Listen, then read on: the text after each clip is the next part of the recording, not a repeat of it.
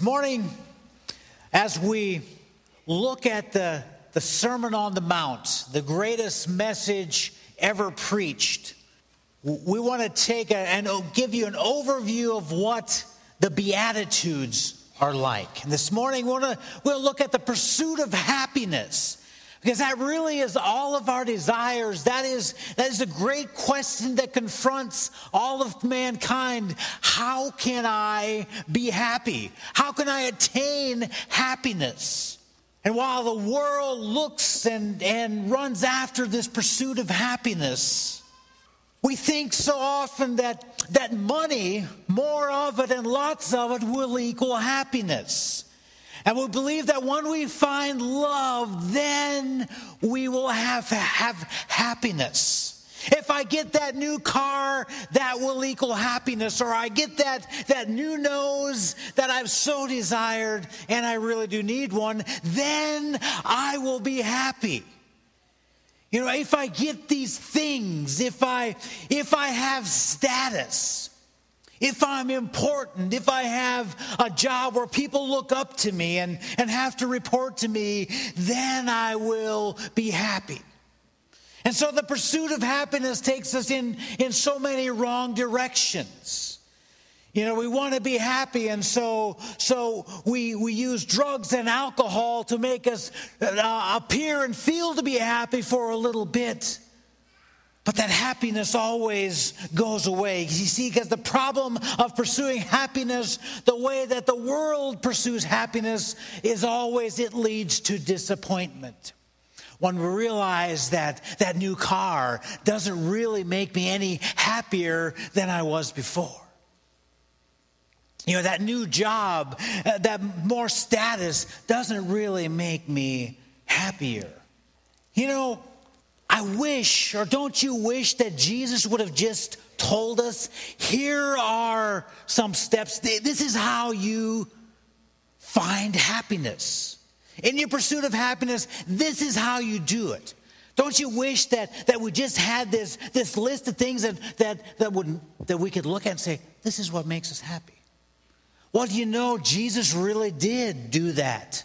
In the book of Matthew, he gives us steps on how to attain happiness. If you would, turn with me to Matthew chapter 5. It's called, and the beginning of the Sermon on the Mount is called the Beatitudes. The Beatitudes are our way to happiness. At the beginning of the Beatitudes, Jesus says, blessed are those. That word blessed, which the word beatitude is derived from a Latin word meaning happy or blessed. And this word that Jesus used in the Greek implies an inner satisfaction and sufficiency that doesn't depend on outward circumstances or things. See, when Jesus uses this word, he's not saying, you know, if things go right in your life, if things on the outside are good, then we will be happy. That so often is the way that we think. If things on the outside, if I have lots of money and lots of friends and an easy life, then I will be happy. But Jesus throws a wrench into all this when he shows us how to be happy. He says, it says that when he saw the crowds, he went up on a mountainside and his disciples came to him and he began teaching them, saying, blessed are the poor in spirit, for theirs is the kingdom of heaven. Blessed are those who mourn, for they will be comforted. Blessed are the meek, for they will inherit the earth. Blessed are those who hunger and thirst after righteousness, for they will be filled. Now, do any of those things sound like they would make you happy? Being poor in spirit, mourning, being meek? Do those things sound like they would be happiness and euphoria? And he goes on, he says, blessed are the merciful, for they will be shown mercy. Blessed are those who hunger and thirst after righteousness, for they will be filled. When was the last time that when you were hungry and thirsty that you were happy? But he says, blessed are those who hunger and thirst, for they will be filled. Blessed are the pure in heart, for they will see God. Blessed are the peacemakers, for they will be called sons of God. And he says, blessed are those of you who are persecuted for righteousness' sake. Now, let me ask you a question. When was the last time that you were persecuted that it really made you happy? This doesn't seem to make sense, these steps to happiness that Jesus is showing us. It's this great paradox. The Beatitudes are a great contrast to the worldly notion of what blessedness and happiness are. Because just on the outward, it would seem like none of those things really make me happy, do they? Well, let's look at them. Because, in 1 Corinthians chapter 1, verse 18, Paul tells us that the message about the cross is nonsense, and to those who are being destroyed, but it is God's power to us who are being saved. You see, to the world, to the person that hasn't accepted Jesus Christ as their Savior, the Sermon on the Mount really makes no sense. But as you understand this Sermon on the Mount, it's life-changing, it's transformational. And I hope that you take the time to study it and to memorize it, because for those of you that have children in children's ministry over the rest of this summer, they're doing a series called Youtude, which is all about the Beatitudes. And so take time to teach your children and learn with them this great teaching that Jesus gave to his disciples. So he says, blessed are the poor in spirit. Now that word poor in spirit literally means to have nothing, to be reduced to begging, like a beggar, totally broke. Now,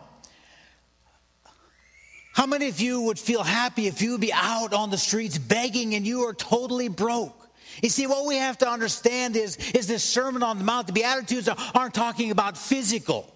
It's not talking about poor in spirit being the person that is poor and can't afford to buy food or clothes or anything like that. It's talking about our spiritual state. Until I understand that I am completely poor in spirit, that I am a beggar, I am broken, I am completely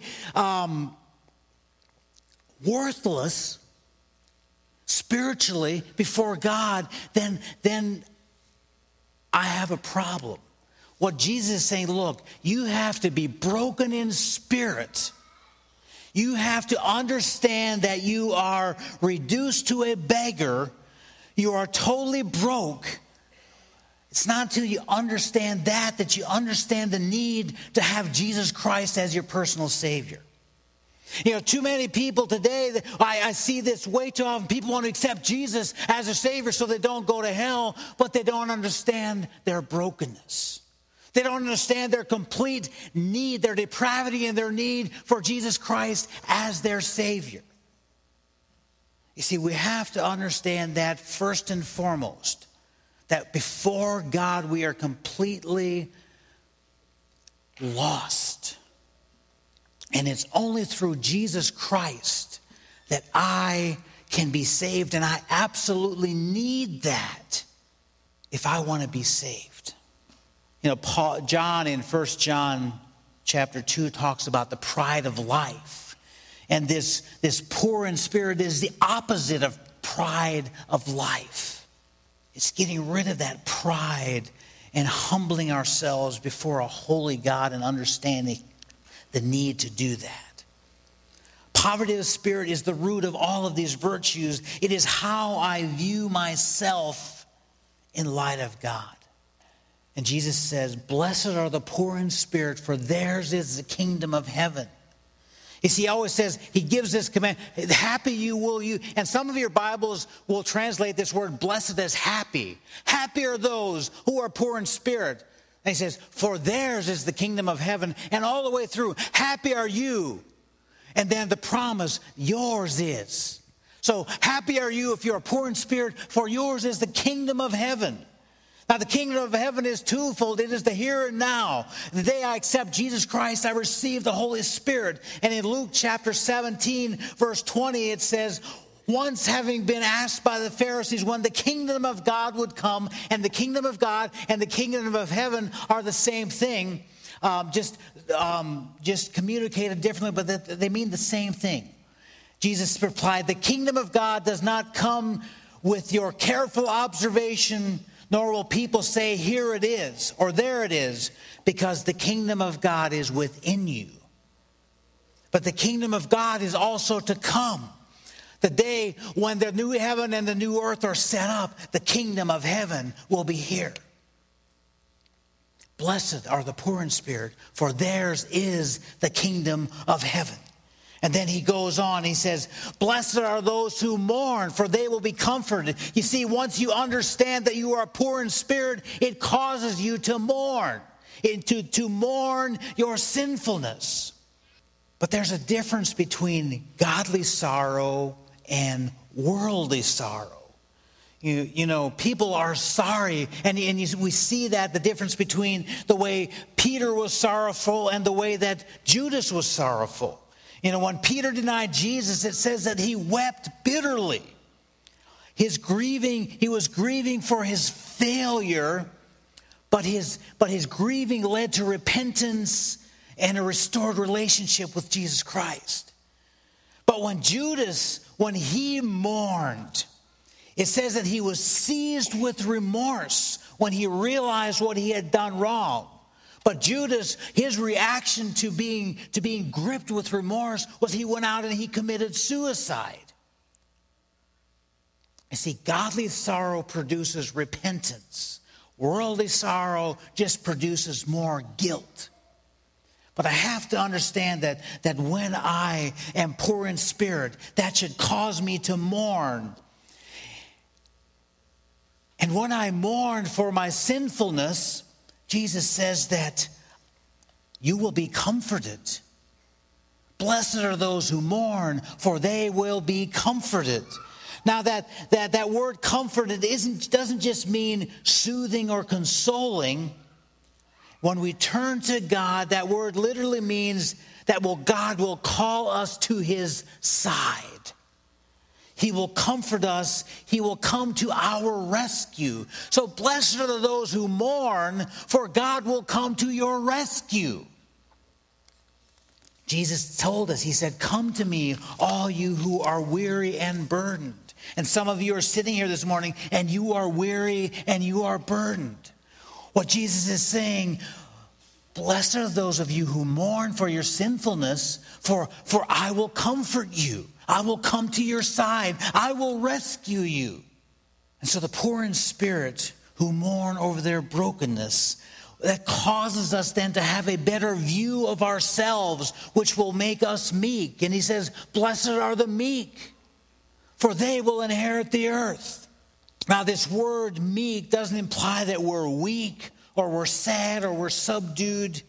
You know, often when we think of somebody meek, we think of somebody that walks with their head hanging down and never lift their eyes to look. But meekness has the idea of strength here.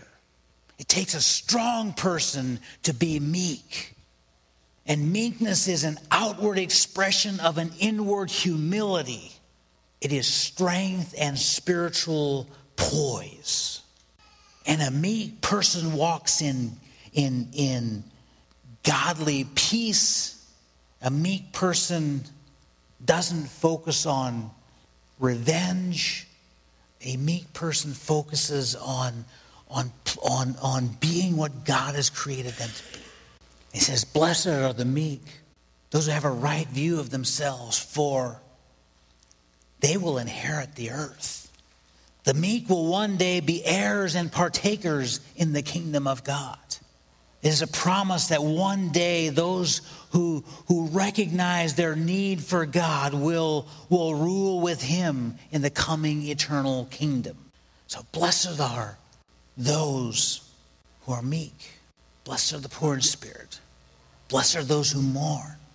Blessed are the meek.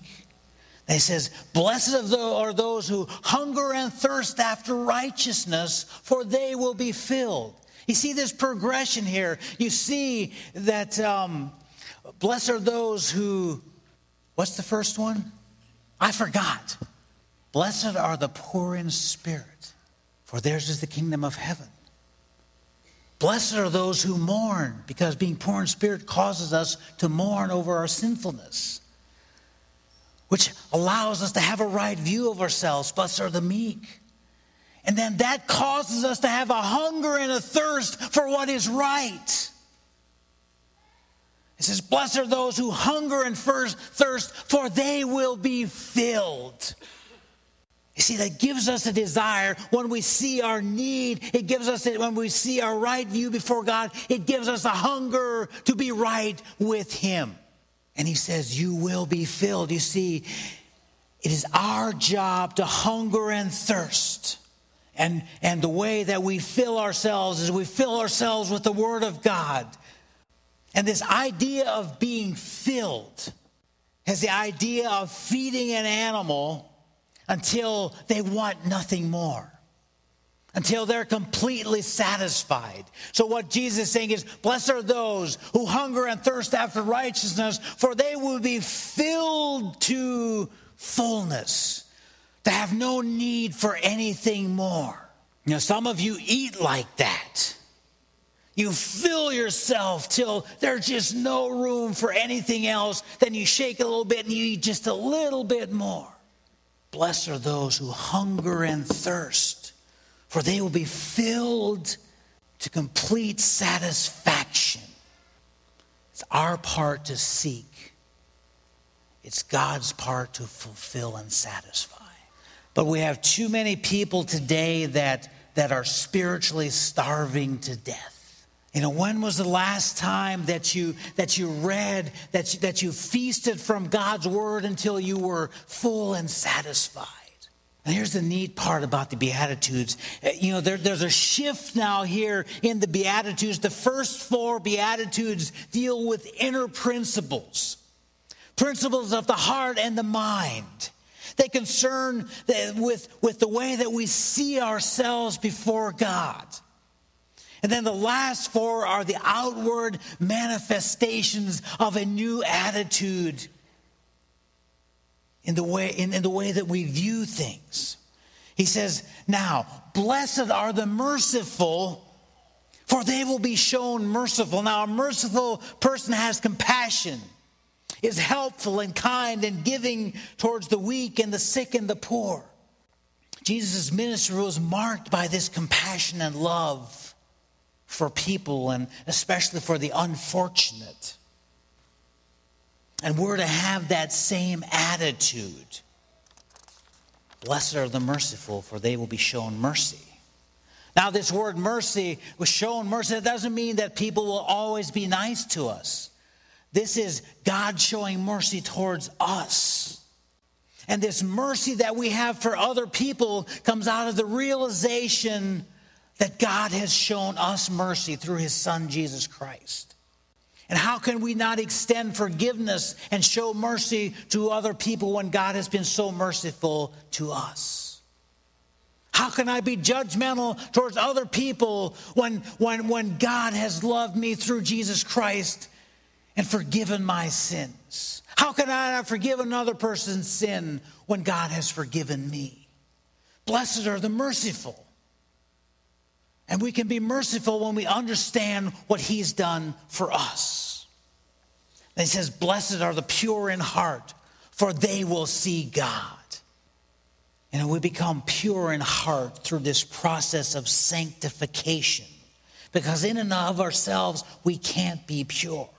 But when we have been poor in spirit and mourned and find ourselves meek and a right view before God, and we go to Him and we ask forgiveness, then our hearts are purified. Blessed are the pure in heart, for they will see God. And I love this for they will see God. The actual translation of that is they shall be continually seeing God for themselves. You see, when we are pure in heart, when our hearts are right with God, we will continually see Him.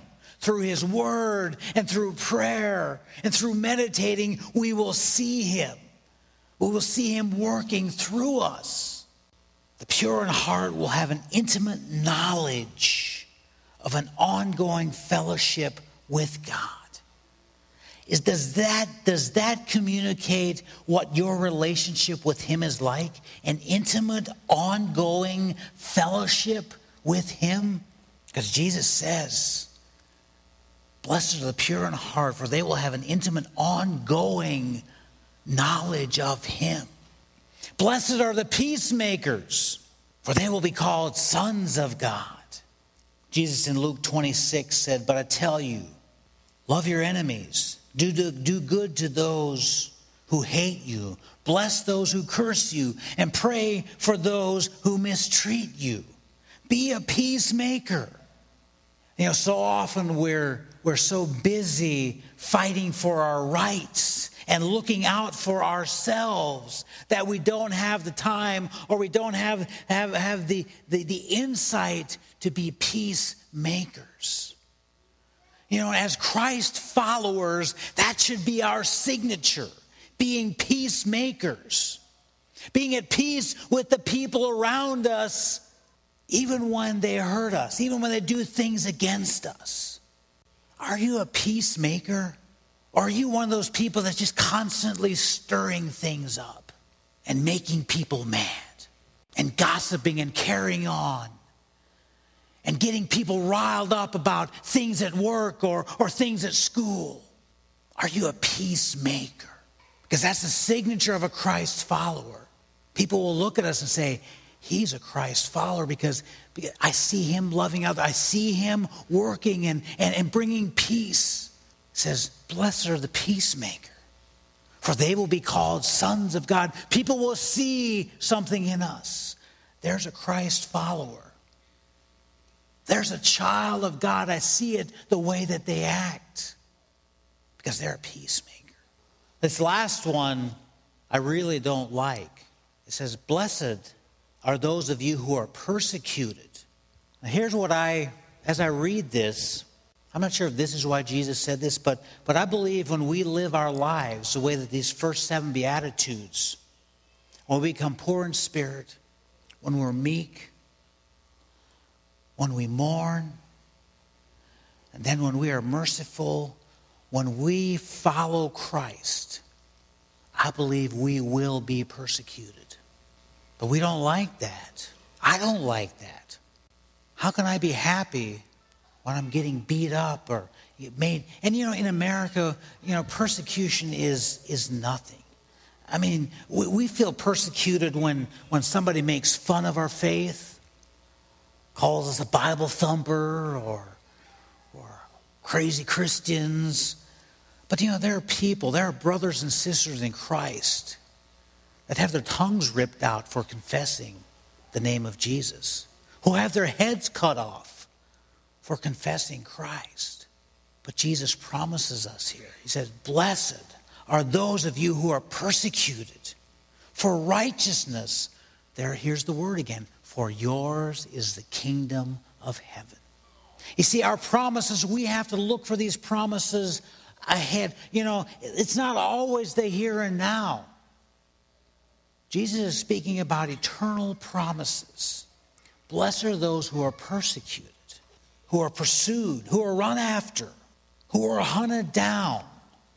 Paul had a good perspective on this. In Philippians chapter 3, he says, I want to know Christ and the power of his resurrection and the fellowship of sharing in his suffering, becoming like him in his death, and somehow to attain to the resurrection from the dead. Paul wanted to be a part of that persecution. He wanted to suffer with Christ. And then Paul says in Romans 8:18, I consider that our present sufferings are not worth comparing with the glory that will be revealed to us. Paul was looking ahead and saying, the persecution that I receive here on earth is nothing compared to what my inheritance will be. Paul knew what the pursuit of happiness really was. The question is, do you and I understand the pursuit of happiness? And are we pursuing that in a Christ-like way, in the way that Jesus taught us? Or are we pursuing that in the way the world tells us to pursue it? That's the question. So Jesus gives us 8 steps to happiness. Being poor in spirit, mourning, being meek, hungering and thirsting, being merciful, being pure in heart, being a peacemaker, and then being persecuted. Blessed are you, happy are you when these are the things that you do. And remember, at the end of the Sermon on the Mount, Jesus said that he who hears these words of mine and puts them into practice is like a man who built his house upon a rock. The storms came, but they did not tear down the house. Our faith has to be built on the solid foundation of Jesus Christ. And I think to understand how you live out the rest of the Sermon on the Mount, I have to understand these Beatitudes that Jesus speaks at the beginning of his message. So how are you doing in your pursuit of happiness? And how are you through your actions teaching your children and those around you how to pursue happiness? It's completely contradictory to what the world teaches. It is a paradox. But I believe it is a guaranteed way. And Jesus told us, happy will you be if you live life this way. But the great promise is, because yours will be the kingdom of heaven. There's something great in store for you if you live this way. Stand with me, let's pray. Father God, as we hear these words of yours, and there's a lot here to process and to think about. But Lord, I pray that you would empower us and strengthen us to live life this way. Lord, I pray this week, Lord, that we would all take a good look at ourselves, that we would be poor in spirit, that we would get a right view of ourselves and understand our complete depravity before you and our complete need for you. And Lord, that would cause us to mourn and to be meek and to hunger and to thirst after righteousness. Lord, that we would have a right view of ourselves before you, and we would understand the incredible gift that we receive through accepting you as Lord and Savior. And Lord, that we would be merciful. We would be peacemakers. Lord, we would show, not just talk about the way that you live your life, Christian life, but Lord, we would live out our faith. That people would look at us and see that we are sons of God. Father, empower us. Give us desire to live our lives the way that this Sermon on the Mount teaches us to live life. And Father, as we leave from here, I just pray for all of us that you would empower us to live this life, this Christian life, the way you designed us to live it. I pray in the precious name of our Lord and Savior, Jesus Christ. Amen.